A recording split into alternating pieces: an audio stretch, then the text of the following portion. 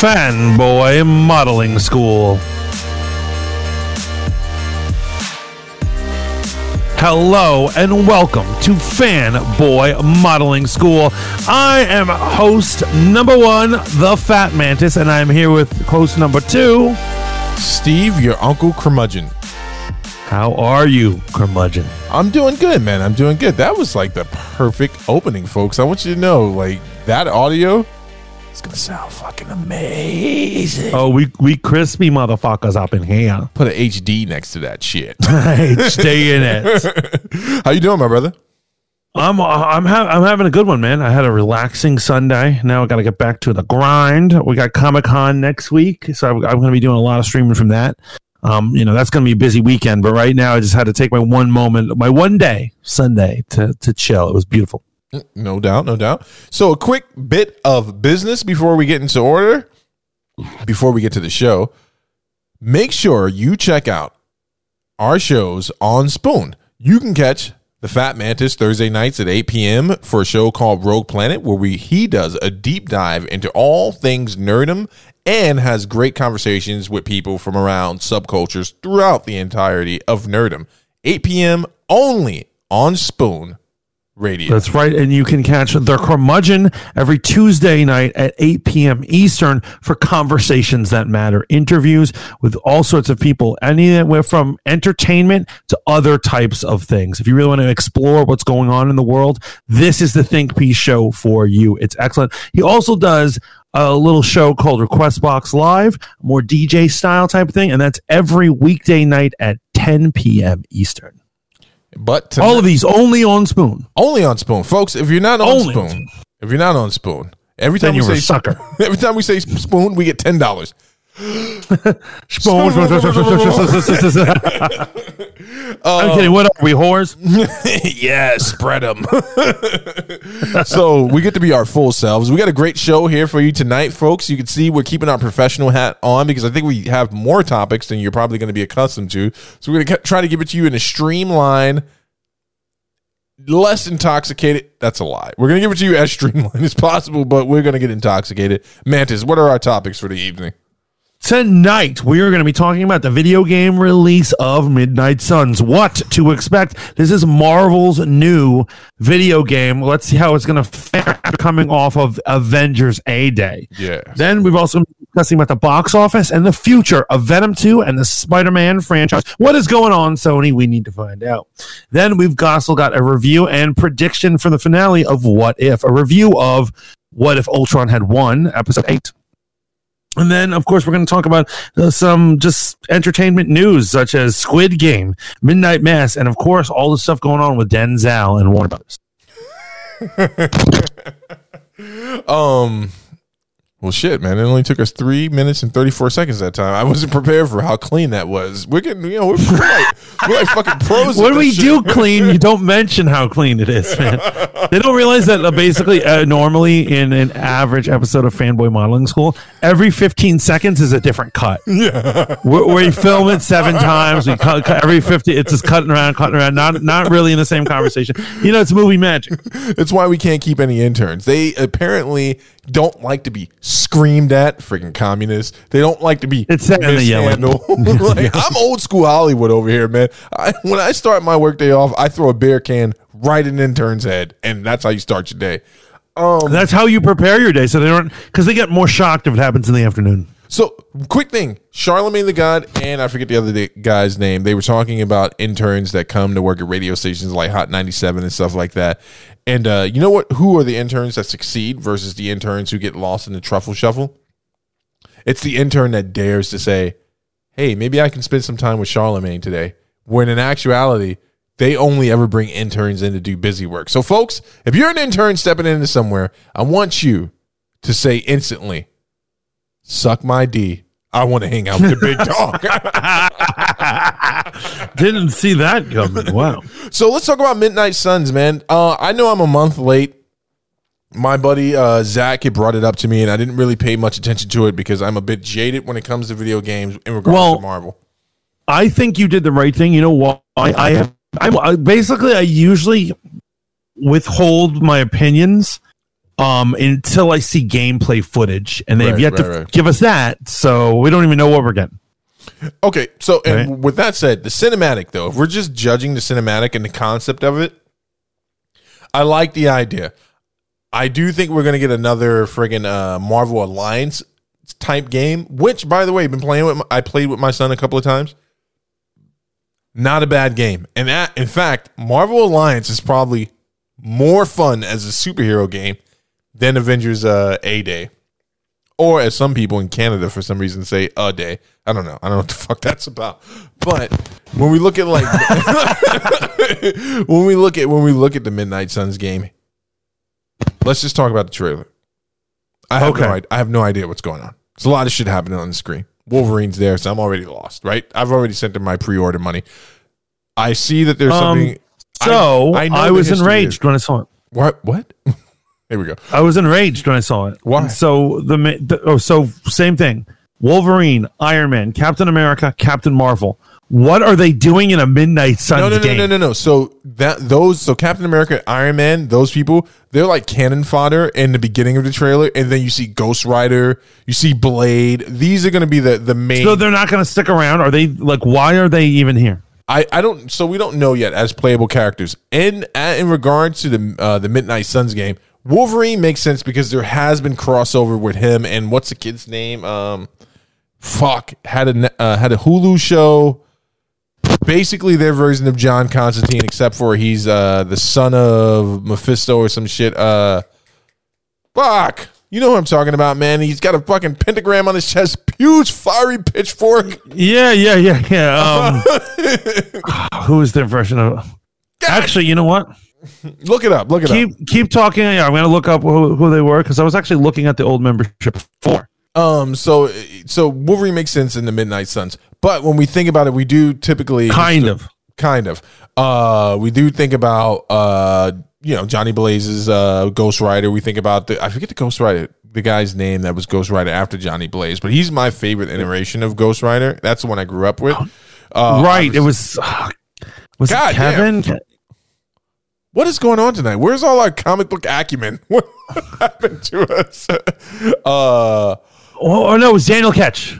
Okay. Daniel Ketch was the one after him, and Robbie Reyes is the current one with a car instead of a thing. Yeah, who's technically not a Ghost Rider in the traditional sense. He didn't get his powers from an actual demon. It's actually his uncle who's giving him the powers. But anyways, go ahead. Okay, so members have included Baron Skullfire, Doctor Strange, Frank Drake, Ghost Rider, Johnny Blaze, Ghost Rider, Danny Ketch, Hannibal King, Hellstrom. Yeah, Hellstrom. Boom. Thank God. Yeah, that's what it is. Hellstrom. Jennifer Kale, Louise Hastings, Moloch, Morbius, Vengeance, Werewolf by Night, Iron Fist, Man Thing, Moon Knight, Scarlet Spider, Wong, Dr. Voodoo, Elsa Bloodstone, and Blade. So those are all been the official, according to the Marvel database. Those are the people who are the official throughout history been the memberships. Yeah. So we got no Wolverine. We got none of these Captain America shit. I'm telling you, Wolverine is literally there because of the one appearance the 1 or 3 appearances he's made in crossovers with these characters. Like Hellstrom had to free Wolverine's soul from hell. There's comic book context here, folks. Don't let Mantis hate on Wolverine for no reason. He's dealt with Vengeance on multiple missions. Okay. And he's also been with Ghost Rider on many of these type of missions before. I hear what you're saying, but what I'm saying is he is here to. Here's what I'm saying: when you're going to do a video game, it should be the true core essence of the people. And so I understand, like, he's just there to sell copies. People want to play as Wolverine. I get it. I dig that. But what I'm saying is, do you really? They should, because I hear a lot of hater in your voice like now. It's like, yeah, I understand why she moved on. I get it. It should be Doc. It should be Doc Strange. It should be Blade. It should be Ghost Rider. But it should be like also Moon Knight. It should, Yeah. Like stuff like basically people who have really been in the franchise. And I don't like that they're not, They're Iron Man and Captain America are playable characters. Well, I don't know if they're actually. We don't know that. We don't know if they're playable characters. I know in the cinematic they seem to be in distress, and they were coming to their aid. Because in a situation, so folks, you need to understand something about the Marvel landscape, right? There are certain people you want on certain missions, and then there are other people you don't want other missions, right? So I could make a justification for Wolverine being on a spiritual mission because he's dealt with the unearthly before. He is currently killing vampires in the comic books. Yeah, he has a lot of issues with vampires. That's very true. He has crossover with the stuff. Moon Knight, right? You want him on your team if you're dealing with the undead. You want Blade. You obviously want Ghost Rider. You might even want Hellstrom. You want Hellstrom. 100%. You want Hellstrom. Maybe even more than Doctor Strange if you have to barter with Mephisto or anyone from the Hell Realm, right? You want Hellstrom in there. You definitely don't want Captain America or Iron Man anywhere near these situations. What the hell are these guys doing? And they even have Iron Man in like Misto armor. Like it's like gold and it has like all these. It was gold and black and it has like runes on it and stuff. And I'm like, come on, you got to put the runes on it. I just want these Avengers to get the fuck out of my video game, and I want the real occultists. You are such a fickle. You and shout out to Shaolin. Shaolin Iceboxer. Wish you were here to defend me. You guys are such fickle nerd fans, man. And I'm just a guy out here enjoying myself. These guys are there to move copies, but they're not real members of the Midnight Sun. So, why do you keep acting surprised by this business model? How many times have you read a comic book and been like, why is Spider-Man in this comic book? Spider-Man, basically Spider-Man and Wolverine are comic book steroids. They'll put him in everything. And within a month, Wolverine will have 50 appearances. I'm like, wait, he's currently on the Fantastic Four, but also on the X-Men, but also in 2 different Avengers teams. One's off planet, one's on Earth. He's got like 5 solo books. I'm not even bringing up X-Men yet. I don't even have time to mention the X-Men. All the X-Men love he gets. So is the hatred of Wolverine really just about the amount of play he gets because he's an easily writable character and he's popular? It's because they put him everywhere. And I'm like, no superhero has that much time. So you're the type of motherfucker that hates Michael Jordan too. You're like, look at him scoring all those points, thinking he's so good. I cannot believe you just compared Wolverine to Michael Jordan. Okay, for starters, that's insane. No, I compared your warranted hatred to a successful character. I will accept if they put Wolverine in the Midnight Sun. But the other guys need to get the fuck out. They need to go. So here's going to be the thing, right? So I would actually I was thinking about this in my head today. How would I want the gameplay to be? Do I want it to be like Avengers A-Day? Maybe not, because they haven't really mastered that yet. Great concept, not working so well in the combat style. Sometimes it's really fun. In fact, if you get a chance, folks, the Black Panther DLC, the Kate Bishop DLC is actually it's a lot of fun. Their play style is a lot of fun. I would be okay if this was the Marvel Alliance type play style. I'm not even going to talk about that stupid fucking Galaxy, the Guardians game they're making. Look, the movies are fine. Stop trying to sell me on the Guardians, all right? My whole thing is that if they couldn't make Avengers work, how are they going to make the Guardians? Listen, all right. I'm going to be the guy to say it. I'm just going to be the guy to say it.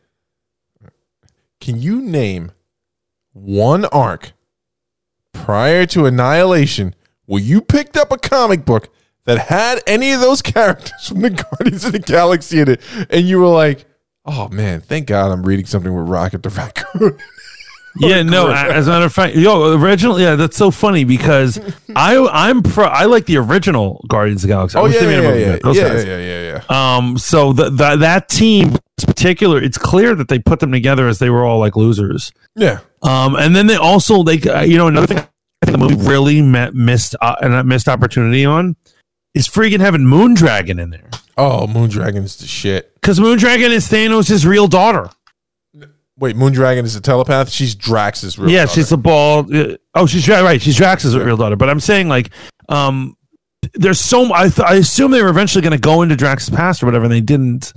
It was a missed opportunity. So, but here's what I'm saying. Marvel Ultimate Alliance, if you ever get a Switch Mantis, that game, or you play it on mobile, that play style of game, that would be good for this. Now, if they did decide to do an A-Day type combat style, right, I'm going to need them to lean in very heavily on the graphics. And it's not because of Wolverine. It's actually because of my favorite Marvel character. No surprise here. Saw the movie 19 times in the fucking theater when it came out. Blade. Any whirling dervish, martial arts based character, I cannot stand glitchy combat because I'm looking at this from a martial arts aspect, right? I want these characters to fight well, man. Like, I want to see good parries. I want Arkham style combat. Yes, I was about to say, what are your thoughts on the Arkham video games? Because I love that combat. I love that combat, but I really think they mastered that type of combat in a non-Arkham game, which was Lord of the Rings, Shadow of War. Right. A lot of people were ripping that off. Like, they did a Captain America game that was a complete rip off of it. Yeah. It was basically an Arkham game, but you would just look like Captain America. Apparently that game is really fun. I played it. It's good. Yeah, Chris Evans loved it. Like, he said it was one of the greatest things he's ever played. But that's what I would want. So, but let's talk about the story here for a second. I don't know much about the Midnight Suns. It's something I've read. I usually leaned more towards the Defenders for some reason. I just never got into that. So, what do you think? Right. So they're going up against their main villain, Lilith, the mother of demons, and that's another problem that I have with it. So there's this chick in there, and I was like, I couldn't identify the chick, and I couldn't identify all of them. I even recognized Sister Grimm. Yeah. Sister Grimm, who's most people call her by her real name, Nico something or other, Japanese girl. She has a magical staff. Oh wait, this kind of looks. Pause. Is that the Nico from the fucking Runaways? Yeah. Holy shit! Yeah, she's in. Yeah, that's her. And so her code name's Sister Grimm. So I recognize her. I saw Magic as a character from New Mutants. Loving it. Magic. These are magical based guys here to fight against the occult. I dig it. And then there's another woman, and she has like samurai stuff on her, and I'm like, who is that? Who is that? I tried to look it up. I was like, who? I don't know this character. Turns out they call her the Hunter. She's a completely original character who's never appeared in a comic before. Yeah. It's going to be Lilith's daughter, like half human, half Lilith daughter. And I'm like, you're just pissing me off on every angle, Marvel. Hold on for a second. Now, there's precedent here. Harley Quinn, X-23, not original Marvel Comics characters. Look at how insanely... one DC, one Marvel. X-23 being Marvel, Harley Quinn being DC. She originated an animated series, and so did X-23. Two wildly popular characters. No, you're right. I hear you on that. I hear that. No, that doesn't mean they're going to do it well. I'm not saying that. I'm not taking ownership of anything. I just wish that the roster was made up of actual men. I just read a whole roster of superheroes who need to be in this shit. You know what I mean? So, I love Elsa Bloodstone is another great character. Would love to have her in there. Yeah, but even Moon Knight. If you think about some of the occult stuff, like Brother Voodoo. Okay, Brother Voodoo. I want to talk to you about Brother Voodoo for a second. I fucking love Brother Voodoo. I hate the name, but I love fucking Brother Voodoo, man, because I love Brother Voodoo. Not only is he an amazing sorcerer, but he's also crafty as fuck. When you get a chance, read Strange Academy. It's Doctor Strange's X-Men school. Oh, Strange Academy. That's actually a great title for a book. Strange Academy. Wow. Dr. Voodoo is one of the teachers there, but we'll see what they do with this. So we've only got the cinematics at this point, folks. We need to see actual gameplay, right? And that's going to be the next big thing. I don't know what else to say other than don't screw it up, right? Don't you're delivering what should be a home run product to a fan base that's waiting for a successful game. Just make something playable, dude, that people want to have a good time with. I don't. What is there some fucking secret sauce that I'm not understanding? Like, do they all meet up and then just like, well, man, what are you gonna do? It's fucking. I'm waiting for the gameplay stuff. We'll see what happens. But right now, I am a little annoyed about like it being. It's basically another Avengers game at this point with the amount of Avengers they put in there. Oh, go ahead. I'm fine with Doctor Strange because he is both an Avenger and a Midnight Sun. And he has, he's been there from the beginning, but. Iron Man Yeah, no. Fighting ghosts, fuck that. No, even though technically in the comics, Superior Iron Man or Iron Man would come up with some contraption, and you'd be like, "Oh, well, I guess that works against Mephisto." I'm just tired of that dude. Let me ask you a question: would you add Thor and fucking Adam Warlock to your supernatural team? Because I would definitely add Adam Warlock to my team, and let me tell you why. So no.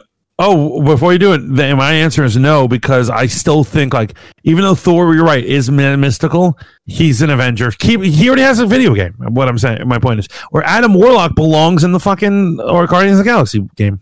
I'm talking about strictly on your fantasy team to fight the occult. And let me tell you why I'm going to add Adam Warlock. And this is because I was doing research for this game. How many people do you think have beaten Mephisto in his realm? Right, like. 2.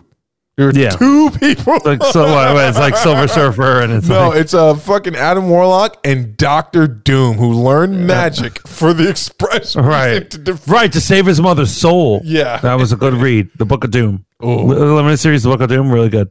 Yeah, Doctor Strange is, that was a bad move. Not a lot of thought think through on that, teaching a villain magic, but we'll see how the game plays, man. If it comes out on Switch, PlayStation, I think these type of games should be free to play, but you pay for, cosmetics and shit like that. Give me good story, give me good gameplay, some great cutscenes. I wouldn't mind a Dark Soul-esque. I know Mantis doesn't like this combat style. If it's going to be like, I have to pick. So you won't make it past the first minion.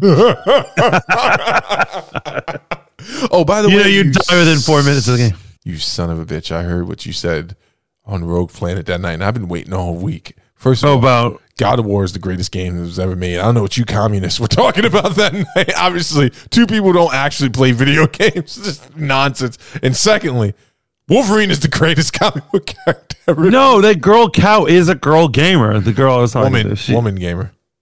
I asked her that. I know. Woman gamer? She's like, girl gamer. No, I thought that was a great interview. Thank you.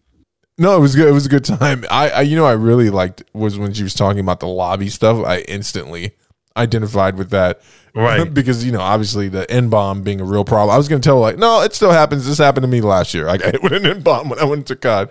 But the way these guys do react to young women or girls coming into a lobby, it's pretty sad, bro. But that has nothing to do with the topic we're talking about. Right. It's pretty sad. Moving on to topic number 2, because unless you have anything else to say about that game. Oh no, I'm good. I will keep an open mind. I might do like what I'm going to do with Avengers, because I was like waiting till Avengers gets cheap. I'm going to get Avengers. I'm going to buy what I want. And like, for instance, I'm going to play with Hawkeye a lot, but only in his classic uniform. None of this MCU crap. Or any Thor costume I put on has to have a helmet. If he doesn't have a helmet, he can't be Thor. Because I'm just too traditional, you know what I'm saying? There's nothing traditional about you. You're just a purist when you want to be. When you're sick of something, you start leaning on tradition. Like, this is the way it should be. But you're the motherfucker talking about race-bending characters and shit. Just Cyclops. Cyclops needs to be black. Let's all just accept it now. Yahya Abdul-Mateen for Cyclops, please. Yeah, so what we got up for number 2? Number 2, we were going to talk about Venom 2. Okay. This is where we're going to probably spend the bulk of our time, folks. Go ahead. So Venom 2 has apparently, I didn't believe it. When I heard it from one source, I had to check the numbers because I didn't believe it. Venom 2 currently at 90.1 million weekend is the biggest debut for a movie during the pandemic that friggin' beats Black Widow, that beats Shang-Chi, that beats Fast and Furious 9. Venom 2. I just said Venom 2, in case you guys are confused. Venom 2 is the biggest opening. I'm just looking up the Rotten Tomato reviews to see what it is. Yeah, because we got to see what the critical is. But the fact that so many people wanted to go, and the question is, I think we all know that there was a recent leak about what was in the end credit scene. Do you think everybody went just to see that end credit scene? Yes, I do, and also because people were. I believe so. First of all, I think there are people who obviously enjoy the movie, the concept of Venom. Venom is a wildly popular character. He's been extremely popular. I love him. I love him. I don't know if I love the movie him. I don't know. I haven't seen the movie him. I'll tell you this much. Okay, so we got 59% tomato meter by the critics, 85% by the audience. And this is something that's been trending lately. There's been a huge disconnect between critics and audience. Right. And on a lot of movies. So it doesn't surprise me. But so I haven't seen the first one. I have nothing to go off of. I should probably sit down and watch it. I've tried 2 times to watch it, and I'm just like, woof. I can't even make it past like the first. You want a lightning review of it right now? Yeah. It is an action movie, which the first hour, there's no action at all. It's forever before he's doing cool stuff.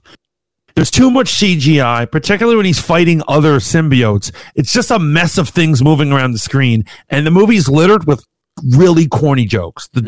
It's jokes that make 12-year-old kids laugh. Oh, yeah. And so I didn't hate it, but I was like, that's not a winner of that shouldn't be $1 billion movie. Yeah. And it didn't make $1 billion, but it came close. It got high 100 millions. And so then you move into part 2. There's an appetite for this. Obviously, I think Mantis might agree with me over. There's a little spillover from the fact that Spider-Man will be making his exit from the MCU after his last big movie. So we got Spider-Man No Way Home, and then whatever the last movie he's going to be in for Marvel. A lot of people assume it's going to be Doctor Strange Into the Multiverse of Madness. And I don't think it is. You don't think it is? What do you think it is? I think it's going to be like Avengers 5 or some shit. Avengers 5? I would like for it to be I think his portion of this trilogy is just going to be in Spider-Man. I don't think they're going to waste him. Doctor Strange is already so out, You know what? I'm just going to say something, man. Here's what the fanboy in me wants, man. And I know I'm not going to get this. So let me preface it by saying that I know I'm not getting this. I'm giving you a fanboy want right now. Because this is fanboy modeling school. I would love for some, because we got to talk about the post-credit. And I don't know if I feel like integrity wise, we have to say what it is, or we can't really talk about it. So spoiler alerts. Basically, I think fanboy in general should always be spoiler, basically, if we've both seen it, because I don't understand how people talk about something, but don't talk about it. Yeah, we haven't been able to pull that off. They're like, there's this scene, I'm not going to tell you what it is, but it was blah, blah, blah. And I'm like, how do you go into it without it? So feel free we're going to have to talk to the people about it. So we have spoilers coming up soon. My fanboy wish is that somehow, essentially, that Marvel and Sony have worked us all, they duped us all, that they've actually come to some secret deal where they realize the shared universe is beneficial to the both of them, and that the scene we're about to describe in the post credits is the first precursor to that. So, okay, spoiler alert. Apparently, the post-credit scenes for Venom Let There Be Carnage. I don't even have anything to say about the movie because I haven't seen it. I'm just being objective here. Right. But is Venom wakes up after some type of time jump or some type of situation, and he's in his room or some room of some sort, and on the TV screen is J. Jonah Jameson from Spider-Man Far From Home. Right, that end scene right there. The end scene when he's talking about Spider-Man killing Mysterio. Take it away, Mantis. Yeah, so it's the exact same cut, apparently. Everybody's saying it's the exact same thing that was on the news bulletin of Jane Jonah Jameson showing the thing about Mysterio and showing that he's killer. And then there's also a footage of what's his face with his mask off. Tom Holland as Spider-Man with his mask off. And then the symbiote says, "Oh, that guy," and he licks the screen, meaning that the symbiote somehow knows Spider-Man, although it had never been revealed that in these movies so far. Okay, so let me jump in. We're doing really good tonight, man. I feel like the chemistry is really good. We were talking about some crazy shit. So let me go to Comics Explained. Rob from Comics Explained, who over at Pop Culture Explained, which is not called that anymore. Rob, we love your show. Comics Explained, that's great branding. These secondary channels you do, man, I get lost in the names, but I support you, bro. I love your content. I just don't know what to call the show from week to week. He did, I think, the most comprehensive breakdown of that scene, which is that people are getting it wrong. And so, because I don't want to misquote him, go check that out. Look, just type in Rob's review of Venom, Let There Be Carnage. But I believe what he was alluding to when I watched it 10 hours ago today was the fact that the symbiotes are multiversal beings, and that potentially that this, you know where I'm going with this, right? Well, yeah. So actually, to be fair, right before the whole thing is a glitch in the dimensions. Yeah, you heard you know about this, and so what it was is he's talking with the symbiote, and Eddie Brock is like he's watching a telenovela, and he's like, wow, that woman has a lot of secrets from her boyfriend. Is it all right to keep secrets from someone you're in a relationship with? And then the symbiote says, well, I keep secrets from you. And he's like what? He's like, you don't know the things I've seen in space. We're not just normal creatures. We live on multiple planes. Yeah. He's like, what are you talking about? And then he's like, let me show you. And he shows him another dimension. Yeah. And suddenly he's in a different hotel room. And then he goes to the TV, and that's when the J. Jonah Jameson thing happens. So the symbiote has the consciousness of all the symbiotes in all the other dimensions, what it's implying. So here's the thing. If that makes any sense to anybody. So I'm glad you said that. So I have to now preface this with spoilers for Venom King in Black. So what they could be potentially talking about, there is a huge arc that essentially brought Eddie Brock's storyline to an end in Marvel Comics. Of course, they'll bring him back in a couple of years, where Eddie Brock fought his main antagonist that isn't Peter Parker. He basically goes on this long redemption arc, and you get this long fleshed out story of his relationship with the symbiote. Let me just tell you guys something. It's an amazing, everything that led up to this point and even the conclusion is amazing, because you start to really get characteristics of the symbiote, and you realize it's not just this thing. Like, it has feelings, it has ambitions, it's been through things, it's seen things, right? And there is a hive consciousness of symbiotes, and they were created by a guy named Null. No. And Null is the King in Black, and essentially he is the thing that there's no easy way to explain this, right? So he's the thing that it's a hive mind, right? And they all serve him. They're all part of his hive mind. They all serve him, but he predates the universe and the multiverse, and he existed in the abyss. Now, most people would call that Satan, but Marvel doesn't like to get sounds like yeah. They don't like, because multiple people in Marvel are Satan. There's more than one Satan. Exactly. And it's not fair to just say Mephisto is the only Satan. There's a bunch of Satan type dudes. I will say this in regards to Null, and we'll get back to Venom. He beheaded a Celestial, and that's no easy feat. Like, cut its head clear off. And I know that whenever they introduce a new character, they have to do something like that to show you. But the way he did it, it was an amazing scene, man. It's like literally, he's floating in the abyss by himself. And here come the fucking Celestials making planets in his abyss. And right. Poor Null is woken up out of his sleep, and he's like, what the hell's going on? Where did the abyss go? And then one of the Celestials grabs him, because, they're kind of arrogant things. They're assholes. They're like, what is this thing floating? And they open their hand, and there's Null, and he's just grinning at them with these huge fucking things. He sees a shadow on the Celestial's hand. And he goes, oh, what's that? Reaches into the shadow, pulls out the Necroblade. That's important. Remember that for the new Thor movie that's right. Coming up. Remember the Necroblade. The Necroblade is technically the first symbiote. Yeah. Symbiote. And but that's too much inside baseball talk. And he cuts the Celestial's head off. So a lot of people, and Rob included, are speculating that this is going to, and I would think it's too early to introduce a character like this, but if they were thinking about doing a Thanos level event, okay, I get it. That somehow this is going to tie into, the symbiote showing Eddie Brock that there are other symbiotes and they're all connected, hive mind, that all roads lead to Null. But I still think that's too soon. You can allude to something like that, but this. So go ahead. I do think that a final Venom movie will have Null in it, because I think that is where they were going with that.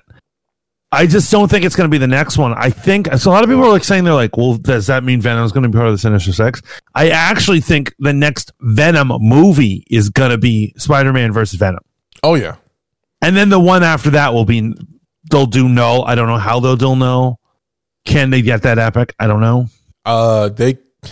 Let me just put it to you this way, man. Eddie Brock has a son in this story, and that is the most important thing you need to remember. Because when you want to talk about badassery, just remember Eddie Brock, his son, and that has been the greatest duo tale I've read in quite some time. Now, I just want to jump back to the Spider-Man versus versus Venom thing, and then the Sinister Six. Here's my fanboy prediction. It would be so cool, man. It would be so cool if we got a scene with Spider-Man in the black suit. I know what you're going to say. Imagine if, after being beaten by the Sinister Six, somehow they work it. I don't know how they would do it in the story, but they work it where he has to bond with the symbiote to fight off the Sinister Six because he doesn't have the power. And then that would tie into Venom versus Spider-Man. And then you get the triangulated relationship, which is kind of erotic, but we won't go there. I don't know what these editors were thinking back in the day with Eddie Brock and Spider-Man essentially fighting over the symbiote. You know why that really works? Wait, did you disagree with me? Uh-oh. Stop the recording. Stop the recording. What did I do? What have I done with my life? I regret everything. No. Guys, here on Fanboy Modeling School, I know, we're yin and yang, but occasionally when the moon is in the 7th house or whatever, we will agree. And so I do agree with him. Super retrograde. Yeah. Something's in retrograde. Some fucking planet's in retrograde, and nothing makes sense. Up is down. Cats are getting along with dogs. Lions are eating grass with lambs. But basically, the reason why this really works is the Doctor Strange thing opens the door to everything, and so Spider-Man originally found the symbiote in another world when he was at Secret Wars. Ooh. If you're not a comic book person and you're only a movie person, you're not going to understand anything. So I'm not going to bother trying to explain it to you. People to you right now. Yeah. The story is nutty. What he's doing on that alien world is nutty. How he got there is nutty. However, the fact that Doctor Strange is opening portals to other dimensions and fucking up this dimension opens so many doors. So if his enemies can come from another dimension, is it possible he can see other things like a symbiote? And the explanation is it's from another world or another dimension that actually came in because of all this dimension change. Dude, we wrote the movie, folks. There's no need to go see it. You got the whole fucking plot right now, and that would be amazing considering what we have to get into after this topic, which kind of ties in. But have you also noticed that one of Spider-Man's costumes for the upcoming movie is a black and gold costume? Yeah. I did not notice that. Where did you see that? No. So there's a scene where he has no mask on. He's running through a cafeteria and his costume is a black and gold version of a Spider-Man costume. I'm telling you, dude, man. So this could either turn out to be a symbiote. It's not just some fancy star tech, but a symbiote. I don't know, dude.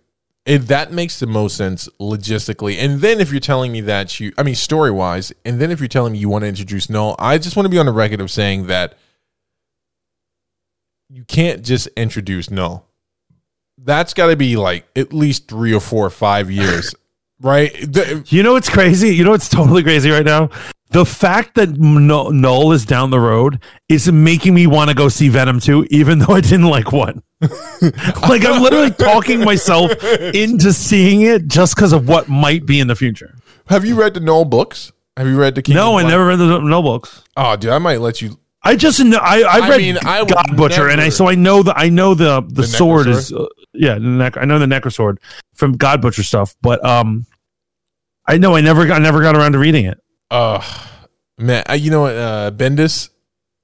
If you're looking for a good end to a character, and I wish Marvel would just have some balls when it comes to this type of stuff.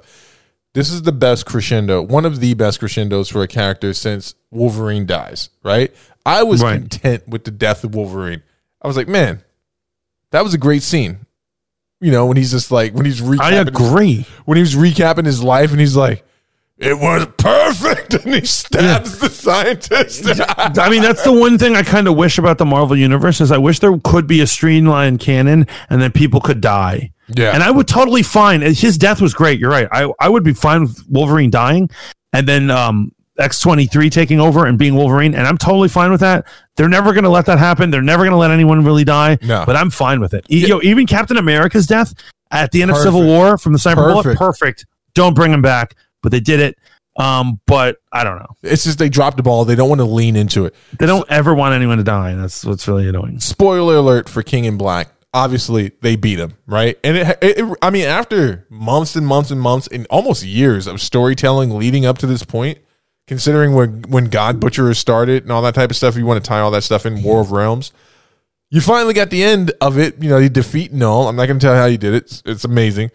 And then you fast forward because the Venom saga is coming to an end, and you know, Venom he's the new King in Black, and he has all the powers that Null has. They didn't nerf it at all. It's like what Null could do, Venom could do. If there's a symbiote on Mars, he sees what that symbiote sees. If the symbiote is controlling something, he has control over that thing. Period. Same powers. Mm-hmm. The problem is he's not a fucking what do you call things in Marvel? He's not a cosmic being. He's not an elder. So his body obviously can't take, you see where I'm going with this. It can't take the strain that's being put on it. So the next shot is of Eddie Brock, and son, he's fucking old as shit. Like he's old. Like he's falling apart. Drained him? Yeah, and he's like talking to like Captain America, and he's like, "Oh, I'm sorry, I'm having a conversation. I can't remember exactly. He's like, I'm having a conversation with Iron Man right now at the same time. Like he's in multiple places, and it's, you know, he's probably gonna die. Oh my god! But he's still controlling the hive mind, and so his symbiote is now off of him, but it's turned into a dog, and it protects his son. And like the son is having conversations with the symbiote, and then surprise, someone shoots his son, and the symbiote's like, "Oh no, I got to do something," and it bonds to his son, and his son becomes the new Venom. And Eddie sees it, like he sees him, and you think he's gonna be like pissed, and he's like, "I'm so proud of you two," and then they just jump off the roof and, you know, scream the tagline, "We are Venom." And I'm like, yes! I'm like, because it's like, okay, I'm cool with this kid taking the mantle. And that's a good ending for Eddie too. Let Andy let him retire, even if he's living up there or he dies tomorrow. It's a good end. Just let them end. Let their stories end. And Marvel will never do it. It's a tradition not to, so it is what it is. But like sometimes, here's what it is. Everyone, I don't care who the fuck you are. I'm sorry, I'm cursing. I don't know why I'm cursing. I don't care who you are. Everyone has their own mind canon. Yeah. As to the heroes they like. Yes. There are certain Wolverine stories I swear by, and there are some I won't ever freaking touch. They wouldn't touch with a ruler. Implicit bias. Yes. Yeah, we have our own, and so for me, Captain America died with that bullet. He's still with that dead. sniper, and he's still dead in my eyes. Yes. Even if I read a new one, I'll be like, well, that was during his life. We all know that he died at the end of Civil War.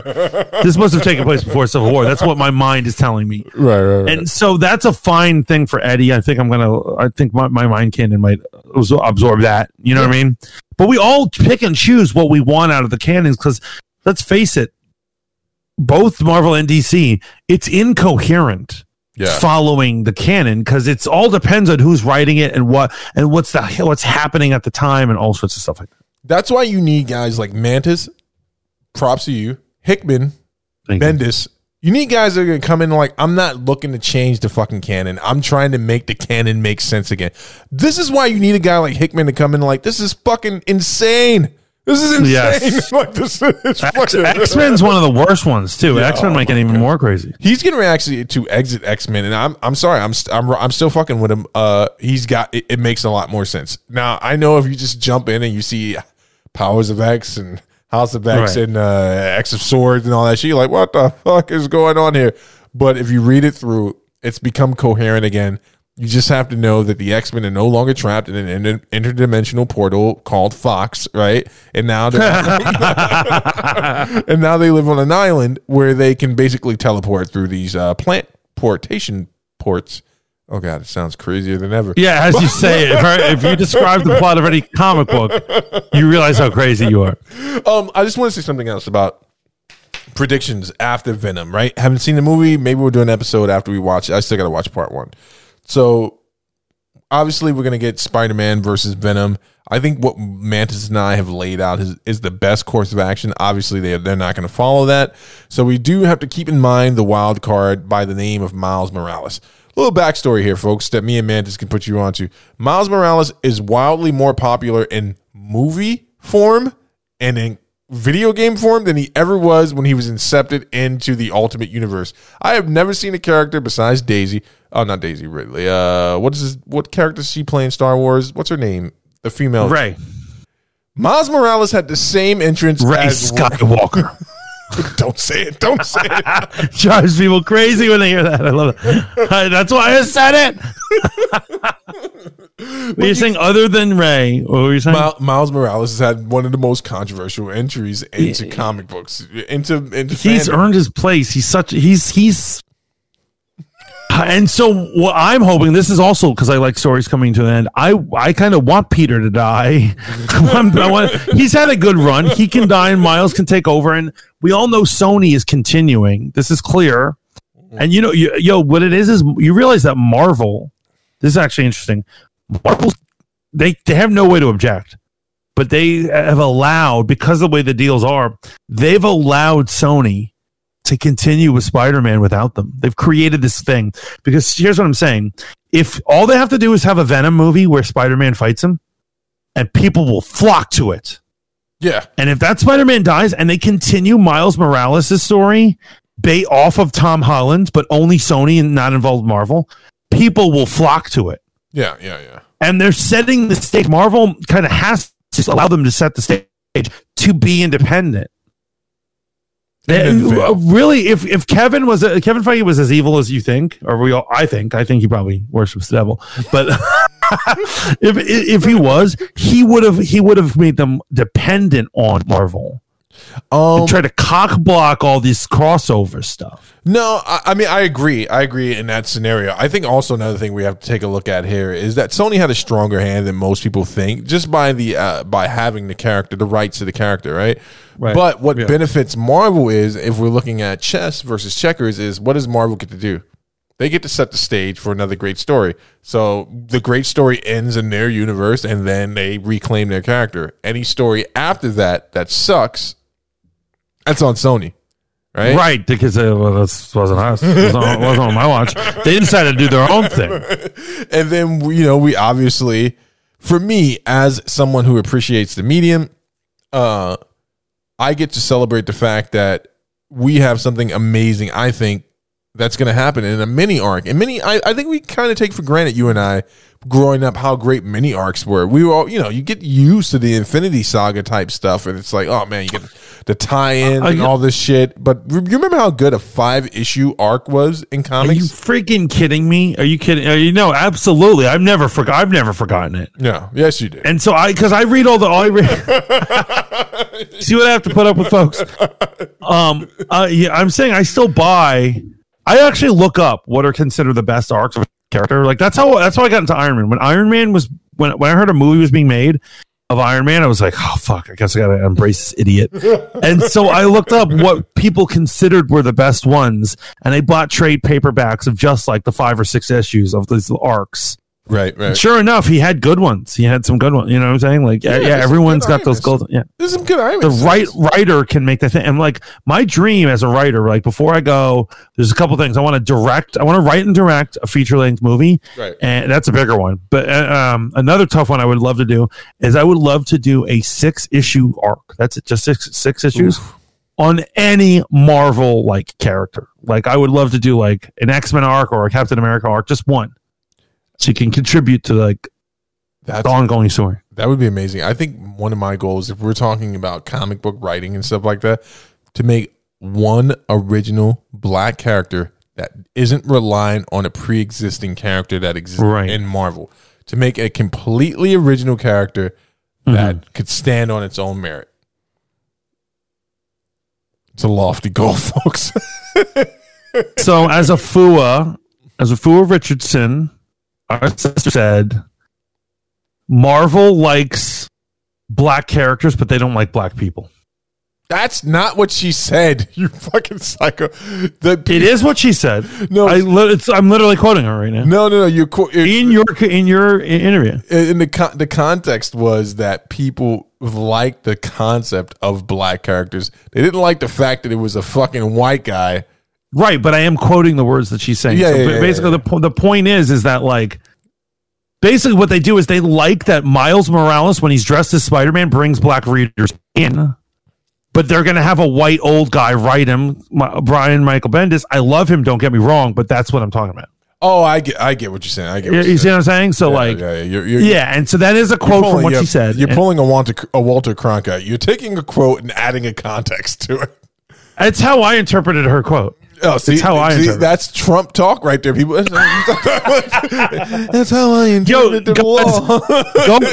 Go to Spoon. Go to Spoon. Go to the Hold Up TVs fan and subscribe, and make sure you donate when you're doing all these things. But he does an interview, a Conversations That Matter segment called. With a Fu Richardson, the comic artist. Great interview. Listen to it, listen to our quote, and tell me that I'm wrong from interpreting it. Or that isn't a way to interpret what you said. A way is definitely the correct answer. A good way. You know what's crazy, though, about all this stuff there, right? So Sony has succeeded in this, right? You and I were two guys that fucking was like, yeah, I'd rather stick a needle through, my nethers than watch Venom. There's no reason for me to watch these movies. Now I might actually go watch part 1 and part 2, and they'll get my money. I'm going to say this, folks. In defense of comic book movies, right? We're probably going to get into the Steve segment a little early here tonight. So let me just get it out the way now. I'm still sober. He's wasted. No, I'm kidding. Martin Scorsese, go fuck yourself. Comic book movies are the best thing to happen to cinema in quite some time. In fact, it has given the laity, the non-posh moviegoers, a reason to go enjoy your movies. You said that comic book movies, more precisely, MCU movies, are like carnival events and more of a theme park experience. And I'm like, well, what part of that sounds like an insult? So you're telling me that people are paying money to go see a movie, be thoroughly entertained, have a shared experience, and leave enjoying that experience? Right. And so what I find it crazy that he has this opinion. And so the thing is that he's just like super old. This guy, yeah. Fucking right. So right. And so what is Goodfellas hinged on?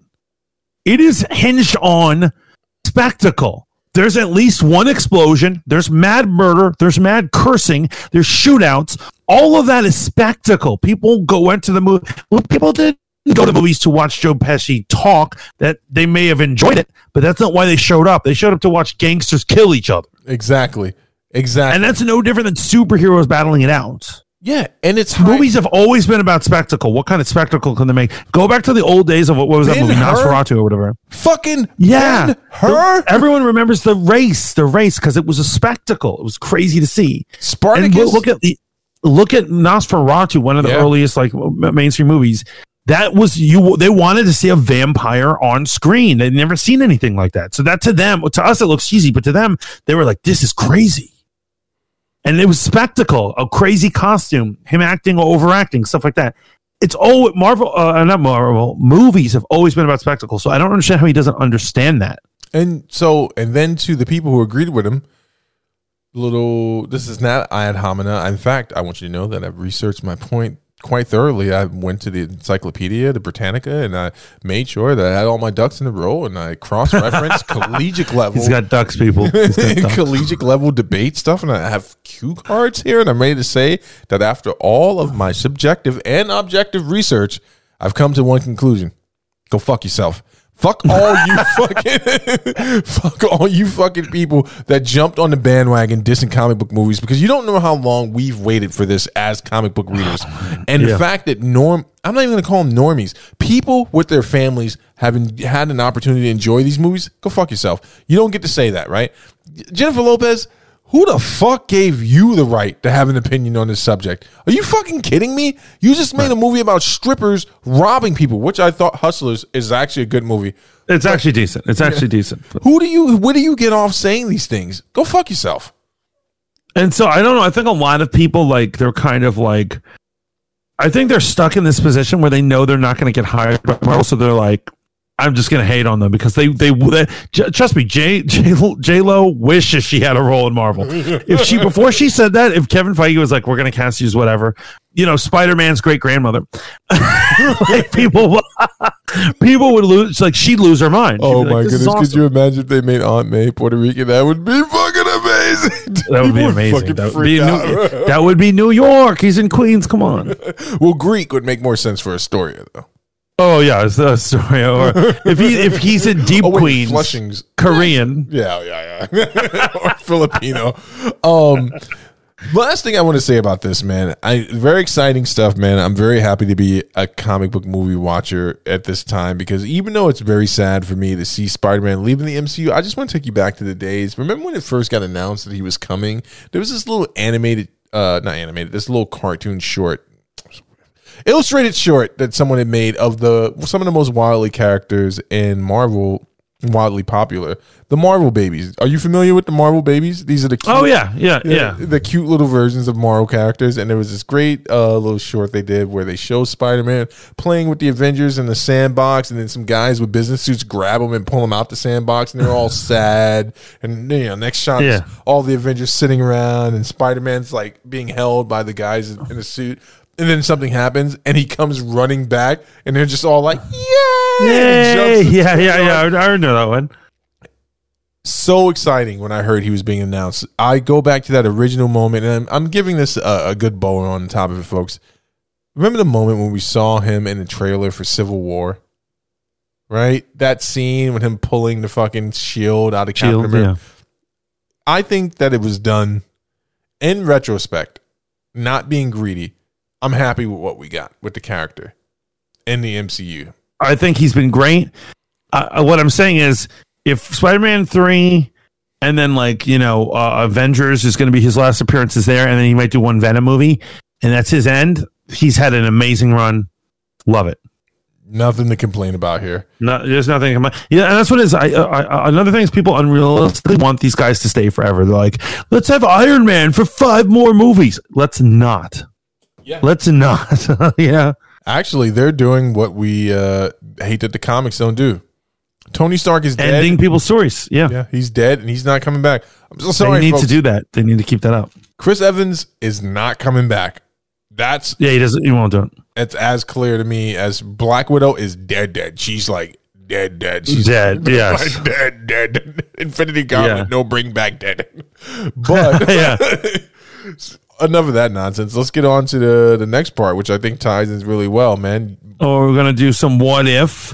What if episode 8? What if Ultron won? And so this is the episode some people thought wasn't coming. It did end up indeed motherfucker coming. I was actually waiting for a second to segue and say, Mantis is right. Something that he has never done on air. Oh, wait, I guess you just did it this episode. He'll probably edit it out somehow. Be like, oh, Mariachi. I make footage disappear. It'll be just Trump saying, the biggest wall ever. Dude, you were right. Ultravision showed up. This is a great episode. Right. Okay. I have only one complaint about this episode. Well, let's start with the complaint. What's that? And once again, guys, spoilers for What If.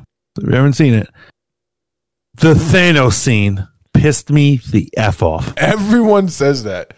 Now, it doesn't make any sense. It doesn't make any sense. It does if you abide by the rule of comics. You are such a Marvel little stooge. No matter what they do or say, you're on board. No, I'm not a Marvel stooge. I'm someone that's lacking in this world. I'm a man of consistency, and I look at all the information before Vision cannot cut Thanos with 5 gems of the Infinity Gauntlet on his hand. Hold on. I agree. Half. I agree with that, except for one thing, right? So what do we know if we look at the context and look at the source material?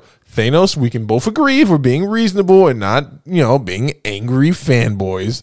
Thanos in the MCU with 5 rings or even 6, can he be physically hurt? Almost not. I mean, the power gem alone gives you such incredible durability, and he's already super durable. No, in the MCU, in the MCU, yes, can Thanos with 5 or even 6 gems? Yeah, yes, because Thor did bury his axe in his chest, even though he had the power thing. He had the entire gauntlet assembled at that point. Right. Would you agree, as a longtime comic reader, when we see a villain take over the place of a hero, what is one thing we always see? They always have a boost of power. They always have somehow more powerful than they used to be or whatever. Because there's no restraint with a villain, right? Right. If Captain America somehow became a villain, he'd be able to murder like everyone on the planet without thinking. And there's a very obvious reason why Good Vision didn't do this. And I was thinking about this because I didn't like that scene either. What's the difference between Ultron Vision and Good Vision in Infinity War? Normal Vision has like love and not just emotions. He'd been stabbed multiple times in the same movie. By the time Thanos shows up, Vision is like on fucking life support. Okay, right. So I just don't see how he just cuts him in half like it's nothing. They should have at least had a battle go down. How do they not have a battle go down? That's what I love about Mantis and I's relationship. I can literally pull out schematics. I got a board. I got facts. I got data. And he just looks me in the eye. He's like, fuck your data. No, but well, writing is about emotion, not data. This isn't math. This is passion, right? They should have at least given him a fight. He should have had a fight. They should have had a fight, a quick fight. It could be a quick fight, but a fight should have happened. You listen here, Scorsese. Everything's about data and consistency. And when you write a universe-built story, it's always about the source material. Yeah, that's why Avengers movies are about like math problems and physics. How many times did they say quantum in the end game? It's just a word, bro. It's just a fancy word. Trying to pretend like they're doing math. Anyway, let's review this bad boy. So, what if Ultron won? And so they don't even go into what changed the timeline, but I think it's so believable. Remember, Ultron was so close to getting his body in Age of Ultron anyway. It's totally believable that in some dimension he did. It just happened, right? He downloads himself. He's got the superior body, and he's got the Ultron bots, and they're able to defeat the Avengers. Love it. Yeah, I think it's really cool. So the opening scene, spoilers, is amazing. Last surviving members, Barton and fucking fucking Black Widow. My guess is that they ran when like Thor went down or something. So because they're normies and they were like, "I'm out." Yeah, there's no way we can send this. Too rich for my butt. So this Ultron versus the Ultron in the movies, who I forget the actor's name that did Ultron's voice in the movies. I always James Spader. Yeah, I actually thought he did a great job voicing fucking Ultron. Apparently, this Ultron is way more competent though and way more powerful. Right. So he was able to complete the task. He nearly completed it in the movie, and it was just I can't remember what stopped him. He fucking. I do not. I'm going to be honest. I don't like that movie. That's a Marvel movie. I hate. Yeah. And so it doesn't, at the end, it makes no sense. Like all Ultron had to do was take over the nuclear weapons ban and just nuke the planet. Instead, he makes like a city float. Remember at the end, he's making the city float. Yeah. I don't know what he was trying to do. Just shoot a nuke. Yeah, the plan in the What If was way more simple. His plan was just nuke extinction level event dropping a meteor. Yeah, he was going to drop it. He decided to levitate a city to drop it. That is way more work than just stealing a missile and firing it off. The reason he couldn't get to the nuclear codes in the original movie was because fucking Jarvis was still in the net and it was preventing him. He was trying to get the codes, but he couldn't get past Jarvis. Jarvis is just more advanced. Fuck that dumbass fucking movie. So here's what I loved about this, right? I love the fact that when he gets the gauntlet, his cosmic awareness is like OP. This is OP because here's something you need to know, folks. The gauntlet in the comics and according to the MCU, Loki, the gems don't work in other realities. That's to say, if Roy is in a different... I'm sorry. Can I call you Roy? Yeah, go for it. If Roy's in a different reality and I come over with my gauntlet, it's not going to work. Yes, exactly. And so in Loki, that's why they're being used as paperweights. Exactly. Because it's pointless over here. Exactly. So, but here's what here's what I think happened with this, and a lot of people aren't going to like this, but I'm just going off of what we saw. I believe that Ultron ascended in some way past the normal bounds of what the Gauntlet is able to do. Like, even with the Gauntlet, right? Do you understand what I'm saying? Like, I think somehow. Here's what I'm saying. It would have to have been true, because another thing I have a problem with is, even with the Infinity Gauntlet, I don't think somebody's going to wallop the Watcher. Okay, so we got to get into that. You guys have to understand the context that the Watcher, for him to be the Watcher, it has widely been speculated that their race of people, and they have a great backstory, by the way, is extremely powerful, which is why they're able to sit out, right? So if you ever see a kung fu movie and there's an old guy sitting on a mountain, just watching them fight, he's the strongest guy. Yeah, he's the strongest guy in the fucking movie. I really do think, and Uatu, did I pronounce his name correct? It's actually perfectly. I can't even pronounce it, but that definitely was right. Uatu, and I think this is Uatu. We're led to believe that this is Uatu. This is the Watcher that most people recognize from Marvel Comics and stuff like that. He was there at the appearance of Galactus, blah, blah, blah, blah, blah. I think that when that skirmish happened with Ultron, he was completely caught off guard. And I thought that was such a great moment when he's like, what the hell? Yes. and here's the thing about, you just tell me if I'm wrong, man. So Ultron is not a being in the MCU context. We're not talking about the comics, folks, because you don't know Ultron from the comics. He's amazing. But in the MCU context, he's not like Thanos, right? He's not consumed with emotions. No matter how pragmatic Thanos is, Ultron is a singular thinking being, a sentient being that's singular thinking. The fact that he was even able to find a way to burst into the Watcher's realm, I was actually kind of shocked and scared by that. That scene where he literally smashes through what I'm calling the realm in between, I was like, holy shit. Yeah. Do you know what I'm saying? Like this is when I love good storytelling. And I always say this about, when I read Romancing the Cosmos, dude. There's a difference between shock and awe storytelling, or when I'm reading or seeing something when I'm like, holy fuck, dude. Like that scene where Uatu closes the gateway because he realizes Ultron can see him. That's real fucking concern. And Jeffrey Wright did a good job doing that. Oh, Jeffrey Wright's amazing. That actor is amazing. So, and even though I could poke holes in the story so many different ways, I just found myself believing it because I'm like, holy shit, this is Ultron. He's got the gauntlet. There's something I'm not seeing here.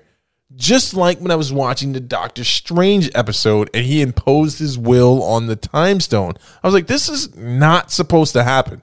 There's no precedent for this in the comics. We've never seen anyone do that to an Infinity Gem when they've imposed their will on it and they've been able to do something like that. And I had that same vibe. Like that scene where Doctor Strange is fucking making, and I always love how they tie stuff into the consistency of a character. When he makes a little glass reality to try to stop the universe from collapsing in on him, I was just like, that he should not be able to do that. Oh yeah, no, I agree. To be honest, I thought they were going to at least go into it, but like the fact that he is fine right now, I assumed he made that thing, but the destruction of his universe was just going to overcome it. Yeah. And I thought it was an implied death at the end. But then now we see at the end of this episode that he's been sitting in nothingness in the freaking little glass prison. So what Mantis and I are trying to tell you folks right now, we're learning you something. When they came up with the term OP, that's what they meant. These people should not be able to do this. To do what they do, but it's a cartoon. So, but it's fun. We're having fun. I'm definitely having fun. Don't get me wrong. I'm bitching about Infinite Ultron, but I love Infinite Ultron. He's great, dude. Let me ask you a question. What did you think about? So I remember when we were growing up, one of your key beefs with Gandalf in The Lord of the Rings was you said to me multiple times, Steve, he's not a fucking wizard. I'm like, he's got a fucking staff. He's got gray hair. He's a fucking wizard. But you're like, no, he doesn't do the things that wizards do. He just does parlor tricks and like light shows. And I'm like, all right. And then years later, I was like, oh, I get it. He isn't a wizard. He doesn't summon anything. He doesn't not throwing fireballs or whatever. So when we saw Thanos with the Infinity Gauntlet in Infinity War, I remember calling you and I was like, my big complaint was he didn't really weld it well. Like he fought like an idiot. really. Yeah. He fought like he was using his muscles, not like Thanos in the comics. You know what I liked about Infinite Vision, Tron? Remember the scene when he made a huge interdimensional version of himself and ate a universe? Yes. I'm like, that's how you use the Infinity Gauntlet. Right, dude. yes. And so, for instance, in the real Infinity Gauntlet comic, Thanos takes them apart using crazy tactics, creativities, just stuff you're like, what the hell just happened? Yep. Yeah. I hear what you're saying. And like, the Marvel always is like, he has all six, but he's still just fucking it out with Thor. Exactly. And I was like, do something fun. Turn his arms to rubber or something. Whatever. Do whatever. What do something cool. What do you think? So what do you think about that? Let me just sit back for a second. You give me your view of the episode here. So I agree with you. I think that he did accept once he had the gauntlet, he excelled beyond, because here's what it is. Thanos is super intelligent. It's obviously a superior intelligence. However, Ultron thinks beyond everybody. Right. His greatest strength is his smarts. So he's like a 10th level intellect. And once he had the gems, he became like a fucking 50 or something. You know what I'm saying? Like, right. There was no way to calculate what he could calculate. Right. And which is why I like your theory that he's gone beyond it all. And he's just like, this isn't just for shooting blasts. I can do all sorts of shit with these gems. Right. And so I guess it makes sense that he overcomes the Watcher and like all this other stuff.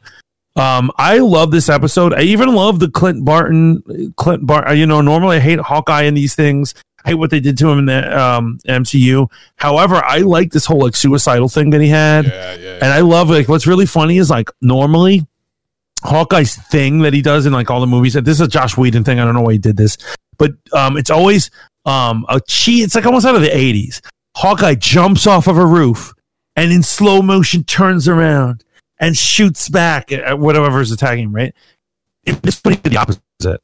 When he's ready to die, he let himself fall and turn toward his enemies and is shooting down to his death. I love that part. I absolutely love that part. Beautifully. I love that, like, this version of Black Widow gets the Red Guardian shield. Yeah, that's going to be fun when she finally uses it. I even like that they added, they allowed Arnim Zola in this. Yes. Obscure reference, but cool. Really cool. I actually like that when what if references obscure stuff, you know, so I really appreciate that. I ultimately gave this episode like a 95. Wow, you don't give those. Even though it sounds like I'm bitching, I was bitching because I love Thanos and I didn't like Thanos just getting punked like that. Well, here's the thing. So you got to understand another thing, folks. Lazy writing leads to this type of stuff where it's like, well, how the fuck are we going to deal with Thanos? Well, split him in half. Right? He splits him in half. 5 seconds. Won't be a thing. I'm like, okay, no one will notice. I'm saying there should have been at least a fight. There should have been at least a 2-minute fight right there. Yeah, it would have been a great fight, actually. So let's talk about the fight between Ultron and Uatu. So, we already touched on the fact that Ultron shouldn't be able to use his gems in other universes, but clearly he is, and his power doesn't wane at any point.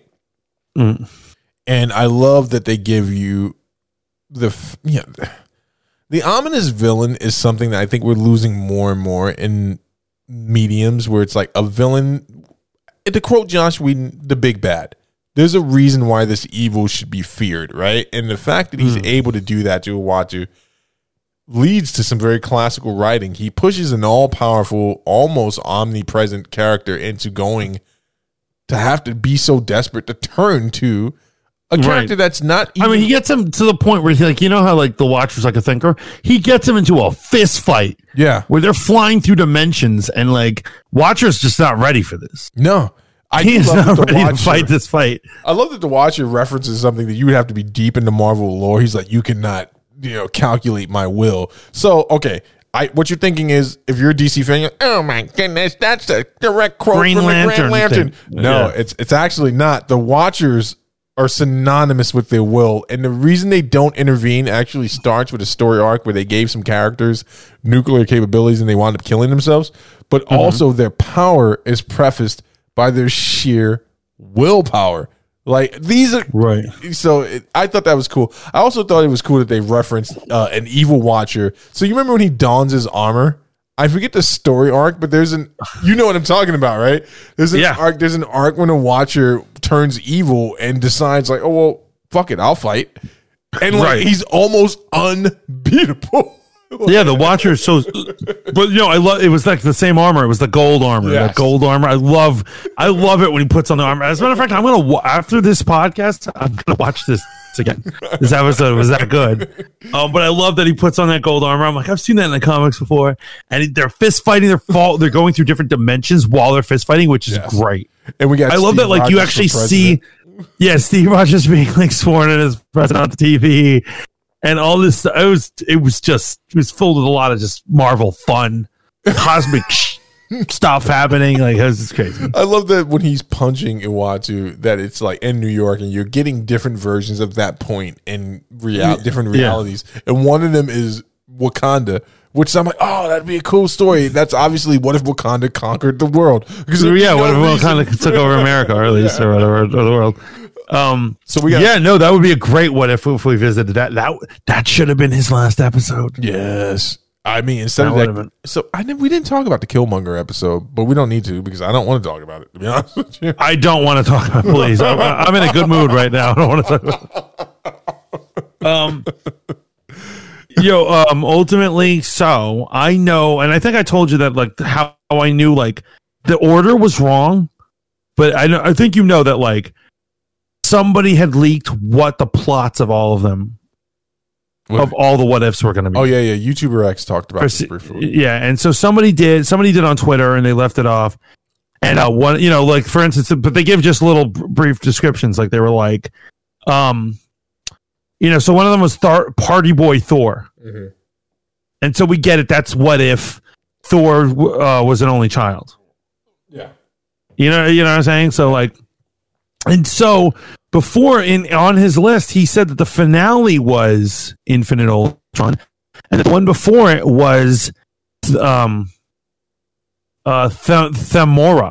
Oh, right. He put Themora, and so people have seen in the art it's Gamora wearing the armor of Thanos, and it has that double blade thing. Right. And so the theory is that we're going to get at least one other what if story, and it's going to be Gamora taking up her, Thanos dies young, and so she takes over as Thanos. So you're saying we're going to get the conclusion of Visitron. We're going to get the conclusion of this, but in that story, we're going to meet this other evil Gamora.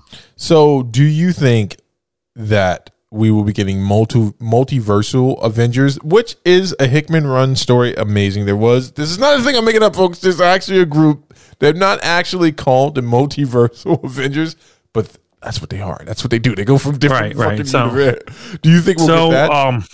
Yes, I think the evil Doctor Strange is going to get people from different dimensions. It's going to be people we already saw.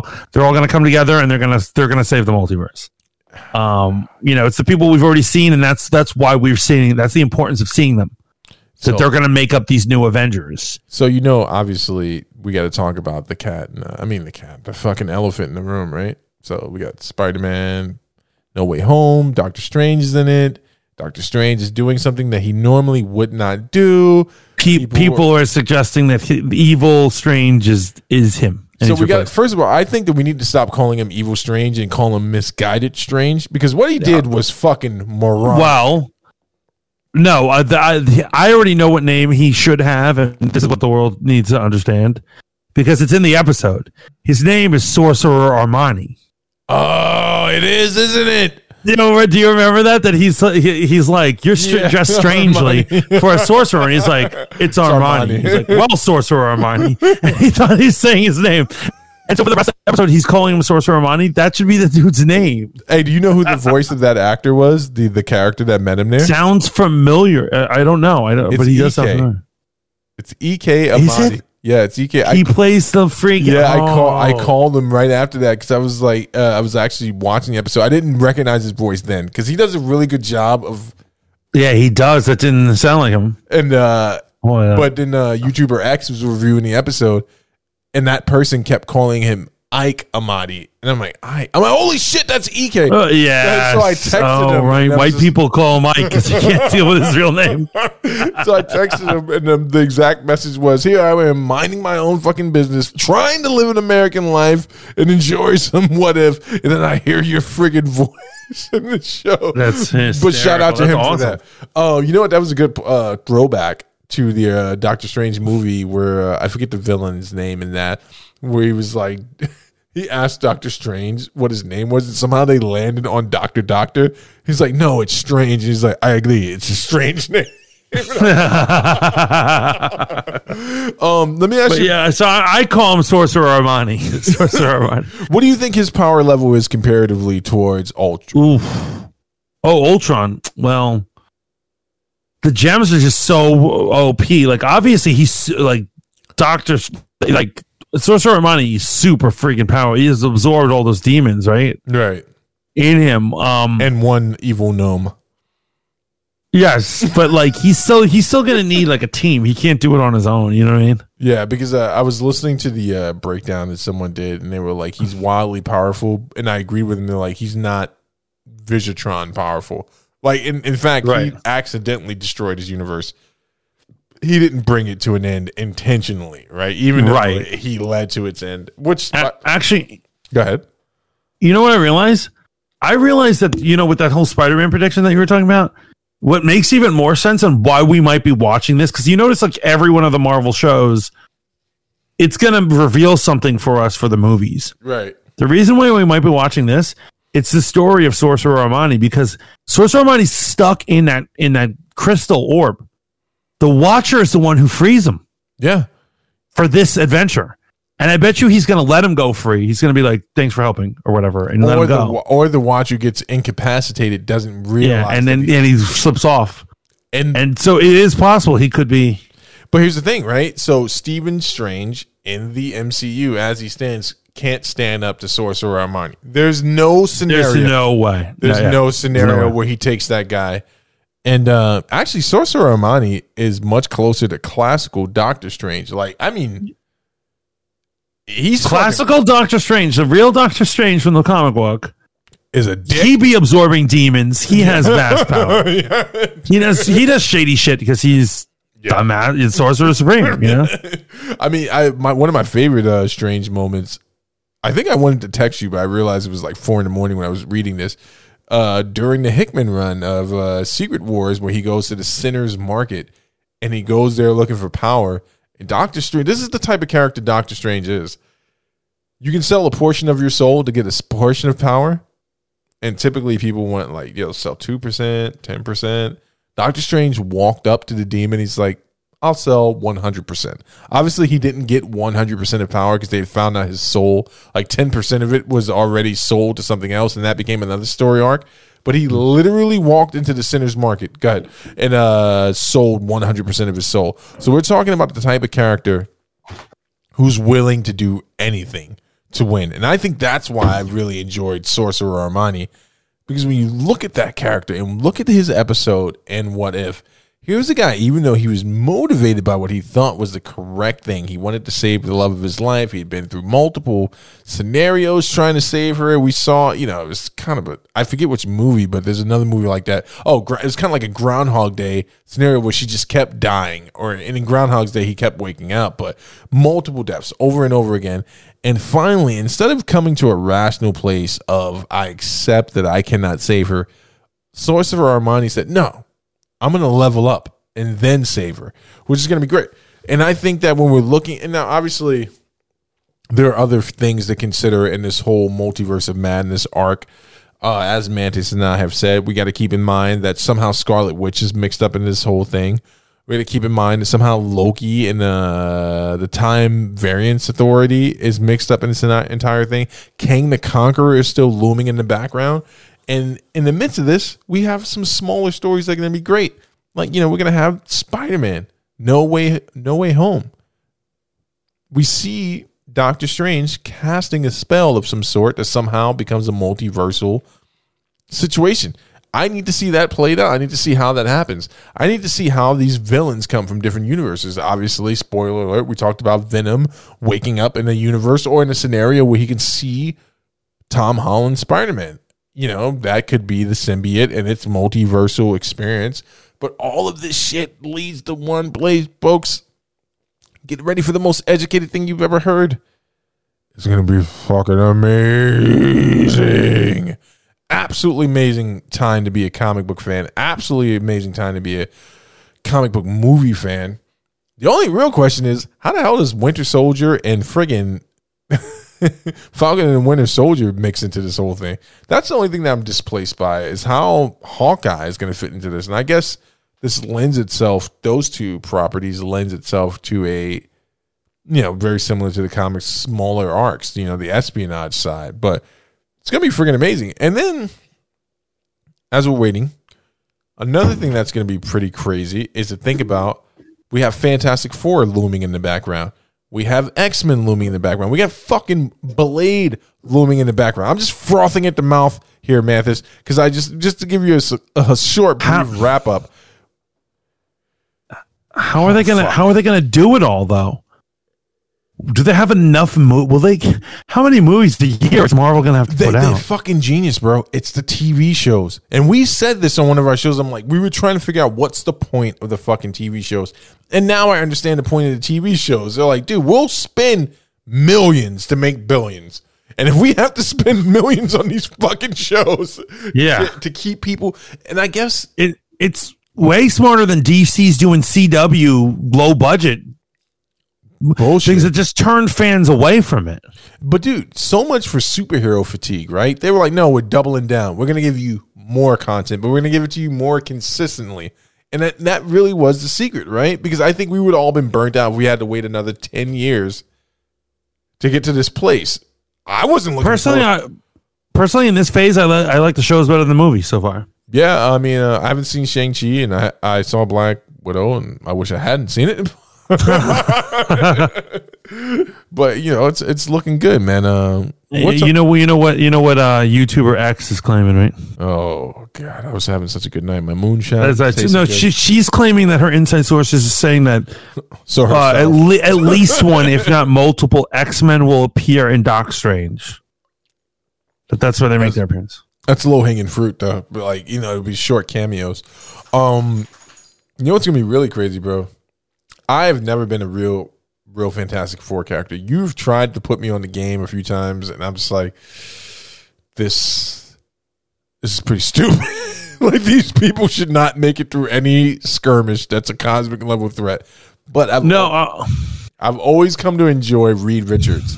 Right, I should not like him. Doctor to superheroes, the doctor of the superheroes, and what is he ranked number 2 or 3 on Marvel's most intelligent? Yeah, he's high up. I don't know because they've been changing it up lately, but I think definitely one up there. I think his daughter actually might be like number 2, or I forget her name, Valerian Richards or something like that.